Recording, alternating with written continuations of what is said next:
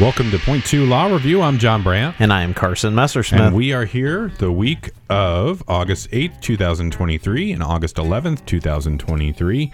And we got some opinions to talk about, but it's back to school time. School's back. For some people. I don't know if Lincoln's back yet or Omaha. I think, it was just school's out for summer, and now all of a sudden. Now here we are. It's school's back in session. At least Buffalo County. Here in Kearney, we started yesterday-ish. Yes, yesterday. And so I think everybody will at least start next week. So that was August 10 then. Super early. Yeah, I was going to say, I get you date even a little bit more than me, Right. but I remember going back to school in the 20s.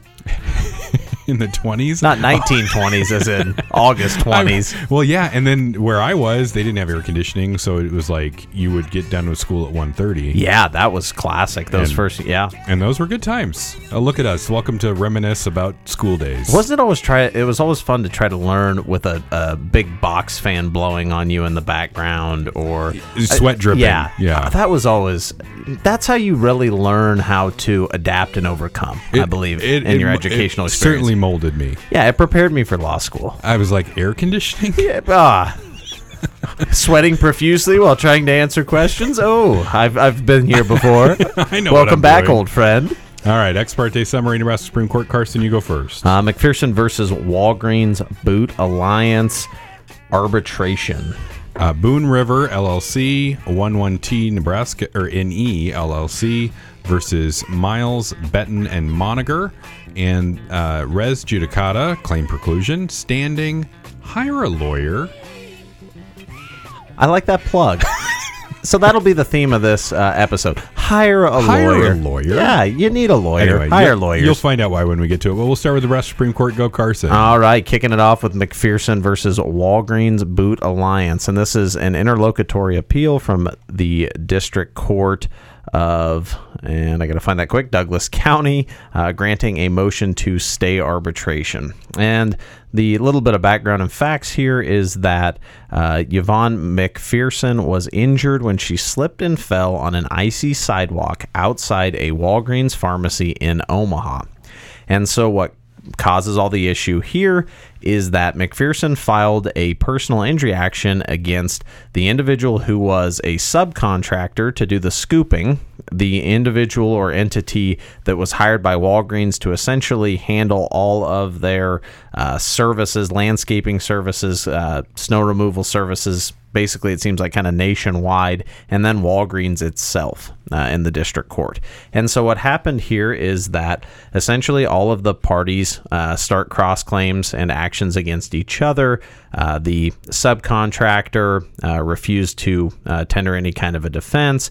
The general contractor was arguing that they were indemnified under the contract with the subcontractor, and so they end up filing a demand for arbitration with the American Arbitration Association to seek a determination under the terms of the subcontract contract that there was a contractual duty to defend and indemnify both the general contractor and Walgreens against these personal injury claims. And what the district court found was that there was nothing to indemnify at that point. Basically, there was no judgment favoring McPherson against any of the defendants, and so it seemed premature to deal with the indemnity issue via arbitration at that point in time because there was no judgment, I should say, by which to defend. And so that's why the district court stays the case. And where the value, I guess, comes in this case is the pretty, I won't say arduous, but in-depth discussion about arbitration issues and how arbitration is dealt with. And so the Supreme Court wrestles here with what arbitration act this action is covered under, and basically if there is an appealable order. And so eventually they go through some discussion. And again, if you have an arbitration issue and you're wanting to figure out what actually governs your arbitration issue, this case is good for that. But they eventually conclude that the FAA governs the arbitration provision within this subcontract. And even though they determine that, they say that, this essentially is only a basis for the framework of what they're working with, because appeal issues are state statute determinative. And basically, if there isn't a state statute saying that they have appellate jurisdiction or that something is a final appealable order, it doesn't matter if it's covered by the FAA or the UAA. The Nebraska statutes are what are going to determine finality for purposes of appeal. And here what they find is that there wasn't a final appealable order, and that the order staying the arbitration was not a decision that adjudicated all of the claims and liabilities of the parties, which would have made it a certified judgment under Nebraska Revised Statute 2513-15. And so they eventually find that they lack jurisdiction over this appeal and therefore dismiss it. And then they also, though, again, address that even though the FAA would have allowed for an interlocutory appeal under this, because they didn't have compliance with that 2513-15, they didn't have any kind of appellate jurisdiction because their jurisdiction is purely statutory. And so, again, it's another one of those cases we continue to, it seems like we're kind of seeing a common theme here with these arbitration cases coming up more and more, especially with binding arbitration clauses existing. We get a little bit more guidance on what is appealable, when it's appealable, and what your arbitration provision might be covered by. So, helpful case if you have anything with arbitration. All right, Boone River LLC and 11T&E LLC versus Miles, Betton, and Moniger. There's some background here. So Boone River LLC started paying taxes on property that was owned by Miles, Betton, and Moniger back in 2015. They achieved a tax certificate, and later turned that into a tax deed. They sold that tax deed to 11T&E LLC, and then 11T LLC filed a quiet title action. Now, in that quiet title action, which is not part of this case directly, I guess, in that quiet title action, 11T&E LLC lost. The district court there said that the tax certification and the tax deed wasn't proper. And wasn't properly performed, and the procedure was wrong. Therefore, the title needed to be immediately transferred over to Miles, Betton, and Moniger. Well, somebody paid taxes during that time. Boone River LLC and 11T&E LLC, together with another entity at the benefit of 11T&E LLC, they were paying taxes. And they come now in this case and they say, well, Miles, Betton, and Moniger, they were all unjustly enriched. They received the benefit of us paying taxes on property that was apparently not ours, and we need to be reimbursed for those taxes that we paid, together with some other matters. Now, the parties that were represented were Miles and Betton. Moniger filed an answer pro se and just was a general denial with no affirmative defenses. For Miles and Betton, they alleged the affirmative defense of res judicata or claim preclusion. So on claim preclusion, they said, you could have brought this up in the earlier case that we had for quiet title regarding the unjust enrichment, and you didn't. And because you didn't, you can't bring it up now in a subsequent case. Well, the district court found that the tax deed and the tax payments did unjustly enrich, and the ultimate homeowners here, or property owners, and they ordered that the property owners had to completely reimburse reimburse the 11T&E LLC and the Boone River LLC. So then we move from that to the appeal. Now, Betton and Miles both appealed. Moniger did not. Because he was pro se, so he just let it go, and that's what happened there. So on appeal, Miles and Betton allege several things. Number one is standing. They say they don't have standing because they didn't have it at the time. They didn't have any kind of title, so they couldn't have standing, and they weren't the actual ones making the payments, and they didn't say that they made the payments on the record, so they don't have standing. Well, Supreme Court here gets rid of that and basically says, yes, both entities have standing after reviewing the record and seeing who paid the taxes and when. Then it goes on to address the issue of the issue preclusion. And there's a great law chunk here on unjust enrichment, if you have anything like that. Oh, and just by the way, the taxes, I think by my math, ended up being like $16,500. So there's a law chunk here on unjust enrichment, and then we get into the claim preclusion issue. And in order for claim preclusion to apply to this, they could have said, well, you could have brought the tax issue in the quiet title action. And it's the same party, so you could have brought it at that time, and you didn't. And because you didn't, you are precluded from doing that in a subsequent case. That is the ultimate finding here, that they reverse the district court and say that Betton and Miles, you do not owe these taxes because there was claim preclusion should have applied. Your affirmative defense of claim preclusion should have applied, and you don't owe anything. There's another citation from Professor Lenich's book. There's a good discussion in there. So we get some shout out to Professor Lenich for that. And it was reversed and they don't have to pay. Except, do you remember Moniger? Moniger the pro se. Moniger the pro se did not file an appeal. And therefore, the judgment was affirmed against Moniger. So Moniger is stuck on the unjust enrichment and having to pay the back taxes completely to these people because didn't hire a lawyer and didn't raise the issues that could have been raised at that time. So the judgment is affirmed as to Moniker, and he has to pay all the taxes. Otherwise, it's reversed, and they don't have to pay anything. That's it. So hire a lawyer. I mean, consider. I mean, so lawyer might be beneficial. If you're going to raise something like if this. You're going to deal with something called res judicata. Yeah.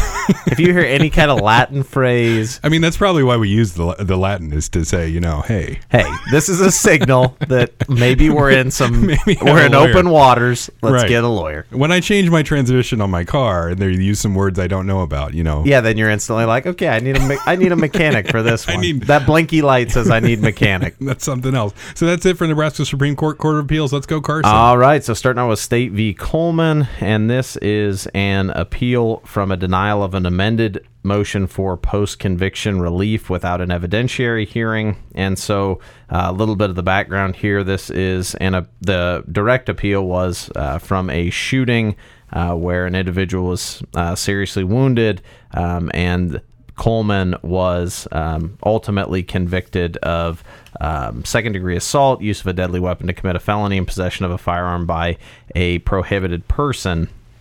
And so a couple of the big issues on the appeal, or on the post-conviction appeal, are things having to do with due process, witnesses that were called or not called, specifically one individual's testimony that identified Coleman as the shooter, and Coleman took great issue with the fact that this individual was allowed to review surveillance video and a photograph in advance of his identifying testimony. But the Court of Appeals deals with that by basically saying that this is an issue that had to be brought on direct appeal. And since it wasn't brought on direct appeal, it's not appropriate here for post-conviction relief. And so there is no ability to give any kind of relief under a post-conviction relief action. And then we deal with ineffective assistance of counsel and ineffective assistance of appellate counsel. And again, these are all things having to do with failures to cross-examine, failures to impeach, failures to take actions essentially that were either discretionary or harmless error or cumulative evidence, and so are pretty summarily taken care of by the Court of Appeals. And eventually, the Court of Appeals do affirm. Got Villa v. Gassa. It's a domestic abuse protection order appeal. Petitioner here testified to a version of events indicating that would establish, if true, would establish a domestic abuse protection order grounds. The respondent testified at the hearing and said they denied all that, and the district court deemed the respondent more credible. I think that's the key to this whole case. They deemed the respondent more credible and dismisses the protection order. Now, the petitioner appeals that denial of a protection order and basically alleges and says everything I testified is true, and because I testified to it, I've established the grounds for the protection order because I testified to it. How based on the standard of review. However, there is some deference always given to credibility. No, not always. I shouldn't say always, but there is some deference given to the lower court on the issue of credibility. And because the district court here viewed the respondent as more credible, the Court of Appeals gives deference to the district court on the credibility and affirms the dismissal of the protection order. Okay, coming back to in the interest of Vincent W., and this is an appeal from the Juvenile Court of Douglas County on a termination of parental rights. And the basic background here is essentially that Vincent had failed to comply, at least substantially, with most of the things that the Department of Health and Human Services had asked of him, including a domestic violence education program. And then there was issues with a psychological evaluation that was initially started but wasn't completed for, looked like the better part of a year. And then there was an issue as far as income and ability to provide. And so the grounds for termination were 15 out of 22 months. And then best interests of the child, essentially here we're dictating basically from the primarily the testimony of the caseworker, which is what Vincent took issue with. And the Court of Appeals does deal with qualifications of the caseworker, what's required to be a Department of Health and Human Services caseworker, and the things that a caseworker is required to obtain, and found that she was a credible witness and had obtained those necessary things, and then essentially found that there were barriers to reunification that were of Vincent's own making, and therefore the Court of Appeals affirmed the termination of parental rights. State v. Michael Root. This is a Buffalo County District Court case. Mr. Root pled no contest to escape. And the information that alleged that also alleged that he was an habitual criminal. They had a separate hearing regarding the nature of the habitual criminal allegations, and the defendant challenged the prior enhancements. Challenged it on a number of technical issues, whether he was represented. It merely said Mr. Ty at one point. It didn't say who actually represented him or what the capacity Mr. Ty was there for. Because it in the journal entry didn't say specifically what was there for, so they challenged that. This was from a long time ago. I think there were convictions from back in 1981 or something like that. And there were several felony convictions, Exhibits 2, 3, 5, 6, and 7. Only 2, 3, 6, and 7 were challenged, and they really only needed to find one in order to affirm the habitual criminal enhancement provision that Mr. Root ultimately received. So they did find that the prior convictions were sufficient for purposes of habitual criminal enhancement, and the lower court didn't make a decision on the issue of constitutionality of the habitual criminal statute because it wasn't properly raised. So there's some good discussion of the procedural steps necessary in order to raise a constitutional challenge. So this is one of those where it's not published. It's a memorandum web opinion, not designated for permanent publication, but it does have some good information about what you need to do procedurally in order to challenge something on a constitutional basis. Also an alleged excessive sentence, which was not found to be there, and the district court, the lower court, was affirmed. That it? I think that's it. Hey, what a great time. What a mellow song. I don't know. I thought it was fun because it's back to school. I don't know. Not a White Stripes fan? Yeah, well, no. I like the White Stripes. But I'm more, it's kind of melancholy. Is it? Wistful? Yeah. Is that what the word you'd use? Yeah, wistful. Yeah. I don't know. I think it's a good song. Yeah, no, it's anyway, fine. It's maybe like there's some soccer going on or something, and you're just let's just we're listen just to the whole distracted. thing. Why don't we just sit here and make you listen to the whole thing? Let's hear it all. Let's hear it play out. Let's hear it go. All right, well, that's it for this week. Let's see. Point 2 Law Review brought to you by Anderson, Klein, Brewster, and Brandt. Offices in Holdridge, Kearney, and Minden. I'm John Brandt. And I'm Carson Messersmith. Have a great week, everybody. See you next week. Thanks, everybody. We walk to school all by ourselves. There's dirt on our uniforms from chasing all the ants and worms. We clean up and now it's time to learn. We clean up and now it's time to learn. numbers, letters, learn to spell, nouns and books and show and tell. Playtime we will throw the ball, back to class, through the hall. Teacher marks I'll hide against the wall. Teacher marks I'll hide against the wall.